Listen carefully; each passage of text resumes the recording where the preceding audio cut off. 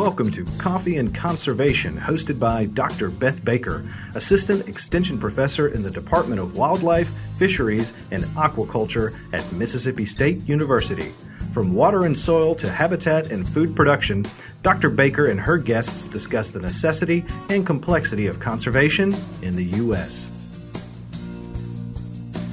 All right, welcome back to another edition of Coffee and Conservation. As we continue to roll through season 2 here, we're going to catch up with an old friend who was on season 1. Dr. Billy Kingery is back with us. He is a professor in the Department of Plant and Soil Science here at Mississippi State University. And today we are going to discuss a little topic that we titled, Let's Get Physical, Simple Strategies to Prevent Soil Loss. And, I think this topic is going to be great, and it sounds somewhat general to soil conservation, but really with all the information and new technology that's out there related to farm systems and agronomic production systems in terms of new seed technologies, new equipment, all the different crop protections that are out there, it is great to have and come back to these simple and effective ways for landowners and producers to protect their land investments, and to incorporate these best management practices that can provide support to their production systems. And a little term I learned just recently in terms of soil security. There's a lot of different ways we can talk about protecting the soil investment, but one I heard recently is soil security. So don't get caught up in the terms, though. We've got a little bit to discuss today, but we're hoping that in the end, these 10 basic strategies will be something that's usable to any landowner.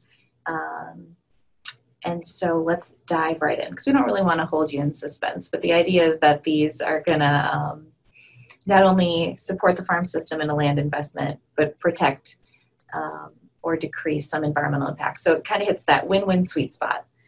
So as we get rolling, Dr. Kingery, welcome back. Thank you very much. Yes. Will you just recap quick some of your experiences in the soil realm for our listeners so they have an idea of the perspective you're bringing to this conversation, since you have a career in the field of soil science where, I'm in the conservation realm, but I'm not a soil scientist. So will you give them a little bit of your background and your experience in that area? Sure. And I'll probably push back a little bit. I think you're right there with us in soil science, definitely, Beth. But I'm in the Department of Plant and Soil Sciences, happily. And in my, 26th, 27th year, something like that. And I started off with a focus in soils on one aspect of it, soil organic matter. We did a lot of work there, and then we expanded out from that to look at the role of soils in watershed level processes, hydrology of watershed, some things connected to water quality, particularly along the coast. In the Bay St. Louis watershed, we did a lot of work with civil engineering in that capacity. And then more recently, we've moved over and focused on the microbial ecology of soil. And so let me just say, in terms of my career, my first interest is agronomy, crop production and soil management. And within that, my primary focus is the soil component, using soil science principles to look at that aspect of agronomy. And then our primary tool now is looking at the biological component of it. And so what we use are the tools and techniques and principles of microbial ecology, as it fits within soils, a very complex and interesting, and we hope very productive area in terms of information and understanding that then feeds back into and enhances our ultimate aim, which is the sustainability of farming systems. So I guess that's the way that I would describe where I've been and where we are now. Perfect. Thank you. And that that perspective and that experience, especially as you mentioned in the watershed realms of soil science, fit right into what we're talking about today as we get into the physical aspects of soil loss. You know, when we think about erosion, it's a natural process, right? This is going to happen across all landscapes. But when we look at the picture of soil erosion and soil loss on a global scale, the research points at water erosion as being the primary type of degradation that we see across the globe, with wind erosion having a smaller percentage, but the second biggest piece of the pie there. And then some chemical degradation and physical degradation also contributing to the global picture of soil loss. So couching our discussion in that framework, you know, we do not want to lose sight of some of the basic land management that we can do in our farm landscapes to protect the soil resource. Based on your years of experience in soil conservation, you know, have you ever visited a farm or experimental plot where physical soil loss was not an issue? Not. And that's because it is, well, let me correct that. Under certain practices, no. But I have seen where there are farmers where this is a priority for them, and the management that they've implemented has just been nothing short of incredible. And I've learned a lot from these people. And there are Mississippi farmers who I can tell you for certain were paying attention to this long ago and implemented practices on their farm. Some of them they developed themselves. Some came from the advice of technical information providers like NRCS and so forth like that. But I have definitely seen some examples where they've made things work and maintained productivity as well. Under certain practices, given our conditions in Mississippi, you'll almost always see where there are problems in soil loss and so forth, because it's such a difficult problem really to manage. Yeah, thank you for that perspective. And I think, you know, where I was going with that question was to highlight that it is soil erosion, soil loss is somewhat of a routine battle for most landowners, any landowner, and certainly here in the Southeast where we experience a large amount of rainfall on an annual basis. And when that rain falls, it falls with usually a high intensity in many cases, which kind of exacerbates this process of soil erosion. You know, if you're in an area that has less rainfall and it falls at a lower intensity, the speed at which or the scale at which that erosion is going to take place would be lesser than in an area like this. Yeah, you've said it very well. In other words, a comment you made earlier that landscapes do erode. It is a natural process. So if we wanted to be precise, we would say what we're concerned about is accelerated erosion because of land, you know, that come about because of some land management practices and so forth like that, where basically the soil is not covered by vegetation. And I agree with you in the use of the term speed, and in this case, you know, there was that old saying, whether it was automobile safety or other kinds of thing, that speed kills. And in terms of going back to the title of your podcast, Let's Get Physical, that's the heart of the physics that goes on here. And so I think farmers are actually extremely good applied physicists. They may not know the equations. I don't know all of the equations, certainly. But they see the principles of physics. And so when I talk about speed, the places where it comes in, and you mentioned intensity, And so the rate at which we receive rainfall, and the evidence is there, is that our rainfall patterns are changing.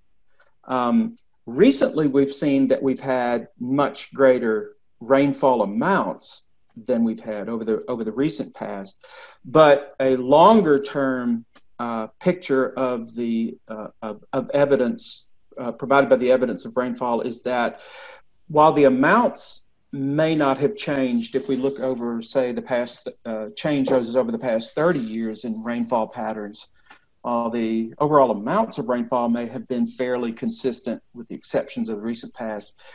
The nature of the storms has changed, and particularly the most intense rainfall events.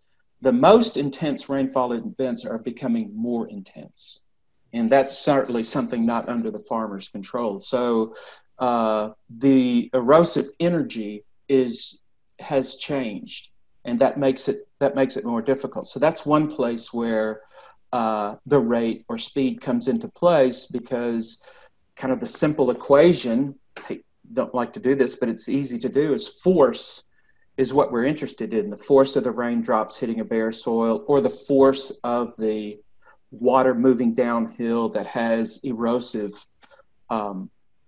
potential. And so the force equals mass times acceleration. Acceleration has just velocity in there. Velocity is just speed. So everything is about reducing the speed.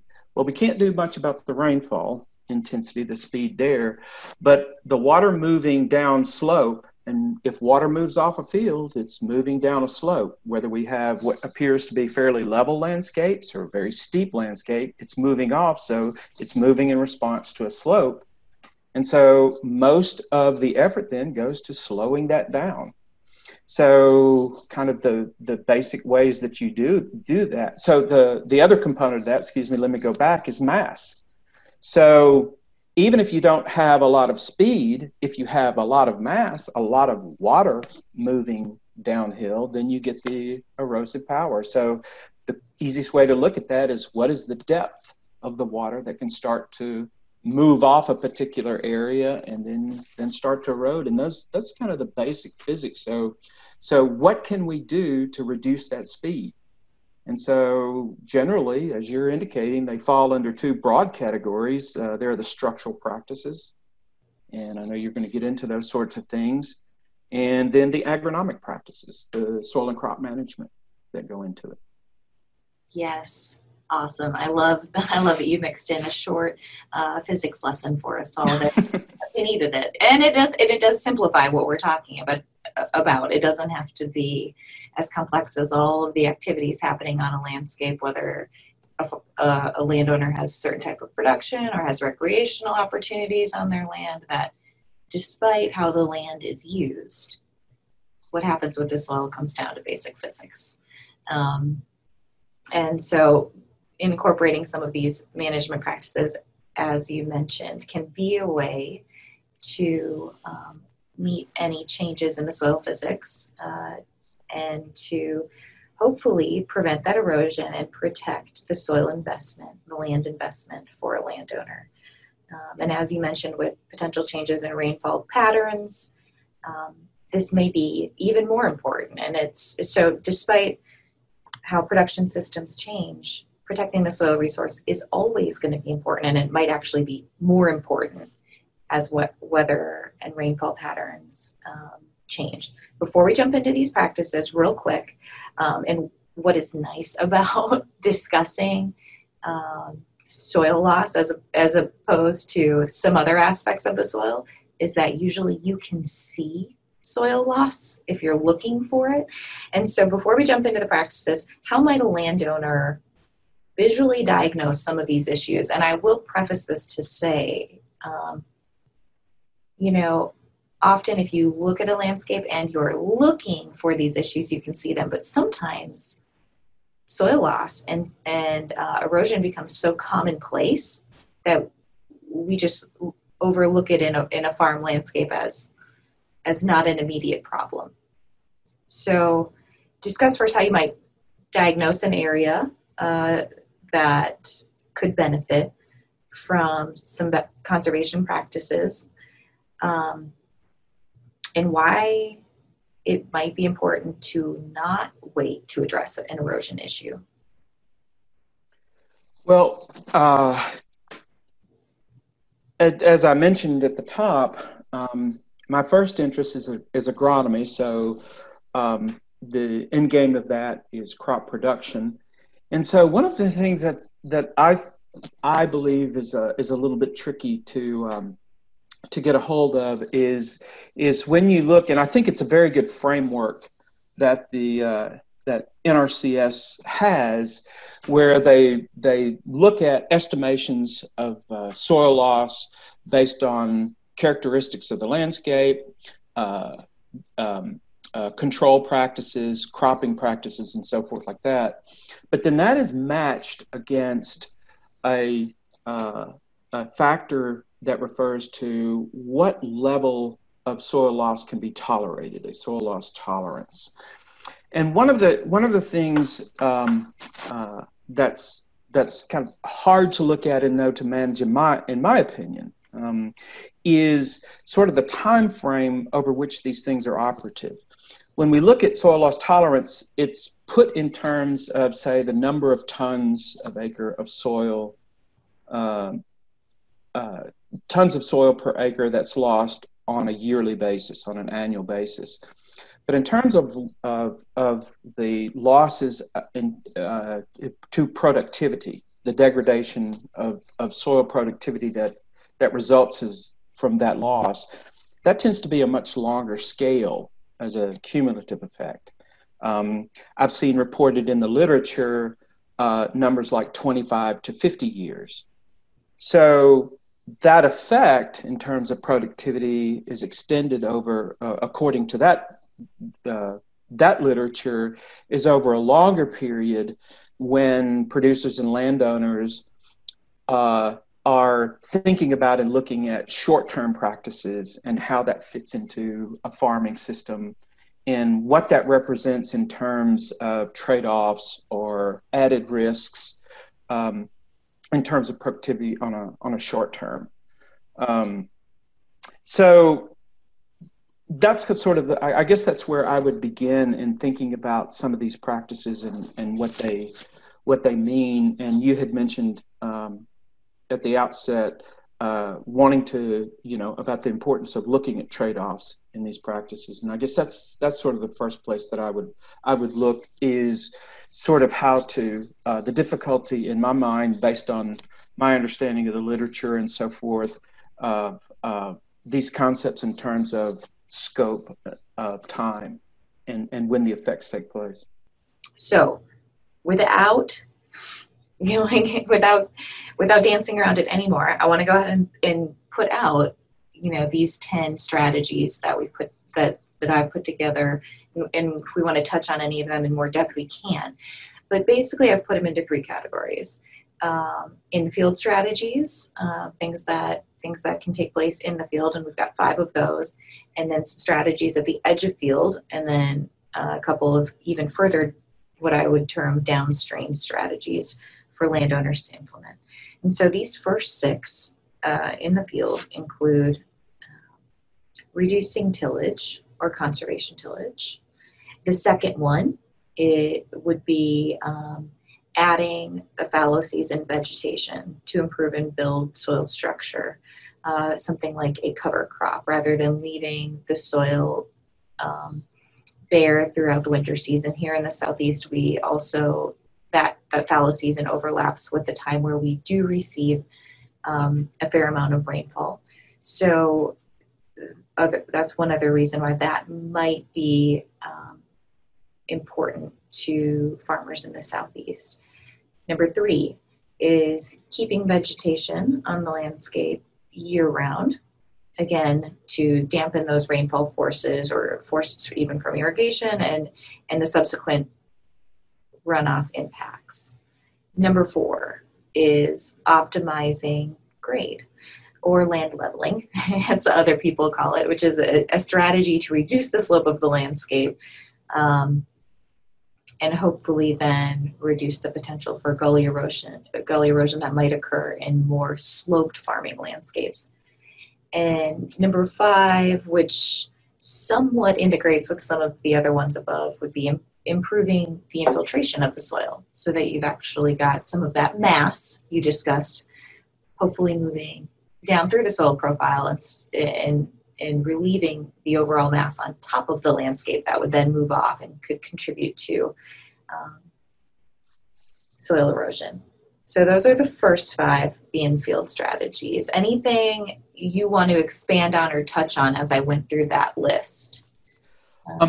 Maybe one of the things, a principle is to take those things that you have and consider them at I'll call it the landscape level or whole farm level, whichever one works, and to think about those in relation of focusing on the most problematic areas in the field. And this goes back to my mass times acceleration things.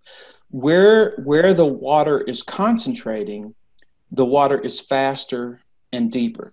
So kind of going along with that physical relationship is simply a depth of water. The more depth of water means the more mass of water you have, the more weight of the water, if you like. And where it's concentrating is giving you an indication where slope is coming in and speeding up that water. So that, whereas you could have overland or sheet erosion that happens, the real problem areas occur where water is concentrating, and that's where that erosive power is really manifesting itself most intensely. So the other principle along with that is to match that up with whatever you know about the most critical periods, the time of year and the cover as it relates to where we're getting these most, likely to get these most intense storms, the high energy storms. Yeah, absolutely. I'm glad you touched on those points because they give us an opportunity to quickly go ahead and take these strategies that we're presenting and even overlap them in a more practical way, because pretty much everything we've laid out here is an NRCS conservation practice that may be subsequent, depending on the landowner's eligibility, for not only technical assistance from the agency, but potentially for financial assistance as well. And the way that NRCS, the Natural Resources Conservation Service, an arm of the USDA, supports landowners in utilizing these best management practices are through that technical assistance and financial assistance. And the process that a landowner goes through is to identify resource concerns on their farm. And then, with the available resources to them, identify those critical areas of where to start. And so I'm so glad you brought that up, because it is a practical approach to implementing conservation, that if you can't do these things across the whole farm, identify the critical areas of where to address concerns first and put resources there, so that really, areas where there's a very concerning gully erosion, or where you might actually lose like a whole chunk of land to it falling into a drainage ditch. You want to address the critical concerns first. And I do think that makes this information even more practical and usable when we put it into that framework of how landowners might actually utilize these practices on the ground. Do you think that's an accurate way to frame? Yeah, I do. Mm-hmm. Okay, cool. So those were the first 5 practices. So let's move to the edge of field and talk a little bit more about what can be done outside of the initial field. And those would include potential armoring, like using riprap to armor different drainage banks or drainage ditch banks, or adding vegetation to those banks to prevent erosion. Number 7 would be adding grade stabilization structures to areas, kind of what we call I don't even want to use the word first order stream, because when they're still in the field or right at the edge of field, it's almost, I guess it would still be a first order stream, but those drainage areas to stabilize the grade and the slope in those instances. And number 8, utilizing a suite of different smart drainage water management, which can be all kinds of things on a farm landscape, whether it's the inclusion of some of that land leveling with conveyance structures like piping into different drainage ditches or tailwater recovery systems. But in Mississippi, where we aim to manage runoff on farms, NRCS kind of calls those suite of practices drainage water management or irrigation water management or tailwater recovery systems. In some cases, they have a few different terms for a suite of those practices to manage water leaving the farm landscape in a smart way. So that's what I've got for the edge of field. So the 6 was armoring or vegetation to prevent erosion. 7, adding the grade stabilization structures. 8, smart drainage water management. Any thoughts from your end on those? I think you covered those very well, Beth. Okay. And so then the last 2 are downstream practices, are a little bit larger structurally. So they're inherently might take more land out of production, might cost a little more, and are just in actual size large in terms of being on the landscape. So number 9 is a sediment basin, and number 10 is a tailwater recovery system.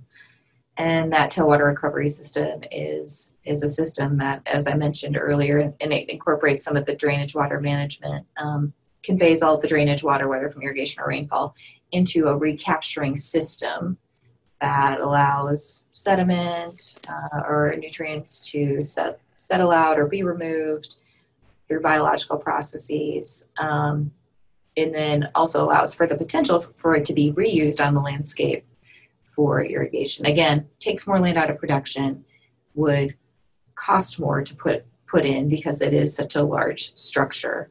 So we've covered them. They're out there for you to use. NRCS supports all of these. And, the last thing that I would want to touch on before we wrap up and kind of close the book on some of the soil loss discussion is to touch on any other trade-offs we might have left out of this discussion, and where logically a landowner might start implementing these, since we did talk about 10 different ones. Any other thoughts from you on trade-offs, Dr. Kingery, or where to start with these strategies? I kind of fit in there. Something that comes to my mind has to do with under the general heading of soil compaction. Okay, and so soil compaction, certainly from a crop production standpoint, is a terrible factor as far as detriment, and also we have abundant evidence that where you have soil compaction, you reduce infiltration and so forth. And for a given rainfall intensity, if you've reduced infiltration, you're contributing to more water in runoff because it's not going into the soil and so forth. So maybe the best way to think about trade-offs in that sense in terms of soil compaction is with clay soils. And so one of the things we know about clay soils is they can compact, and they can harden, particularly if they are worked in any kind of way when they're wet.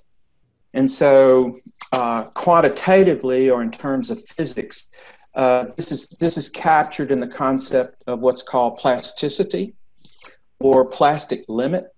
So if you think about a clay, just think about modeling clay if you want. And when it's moist enough, you can shape it and you can mold it. Okay. And so when it you know that you can add enough water to it that it can exceed a plastic limit, and it can flow like a mud would move. It moves as a fluid, a very thick, viscous fluid. So, but there are times when a farmer, because of the timing of operations, may have to work a field when it's too wet. And when they do that, the soil compresses, it smears, it can be pushed or shaped into these large aggregates that when they dry, they harden, and they're very, very difficult.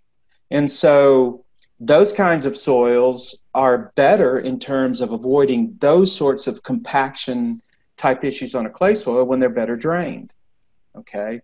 One of the trade-offs then is if you improve drainage, or if you slow down the speed, the loss, or slow down the runoff speed, are you then leading to conditions where the soil is not as well drained? And so that can be a concern of farmers, and it can show up again if you've got any kind of grass filter or buffer strips, or rather anything that slows down the water, keeps the water on the field, which benefits or mitigates against soil loss, but it may work against situations where you need better drainage and well. So it's just the challenge of the systems, I think, and to see where these kinds of things need to be balanced, but they can be difficult to do, because superimposed on this is those critical timing of farming operations.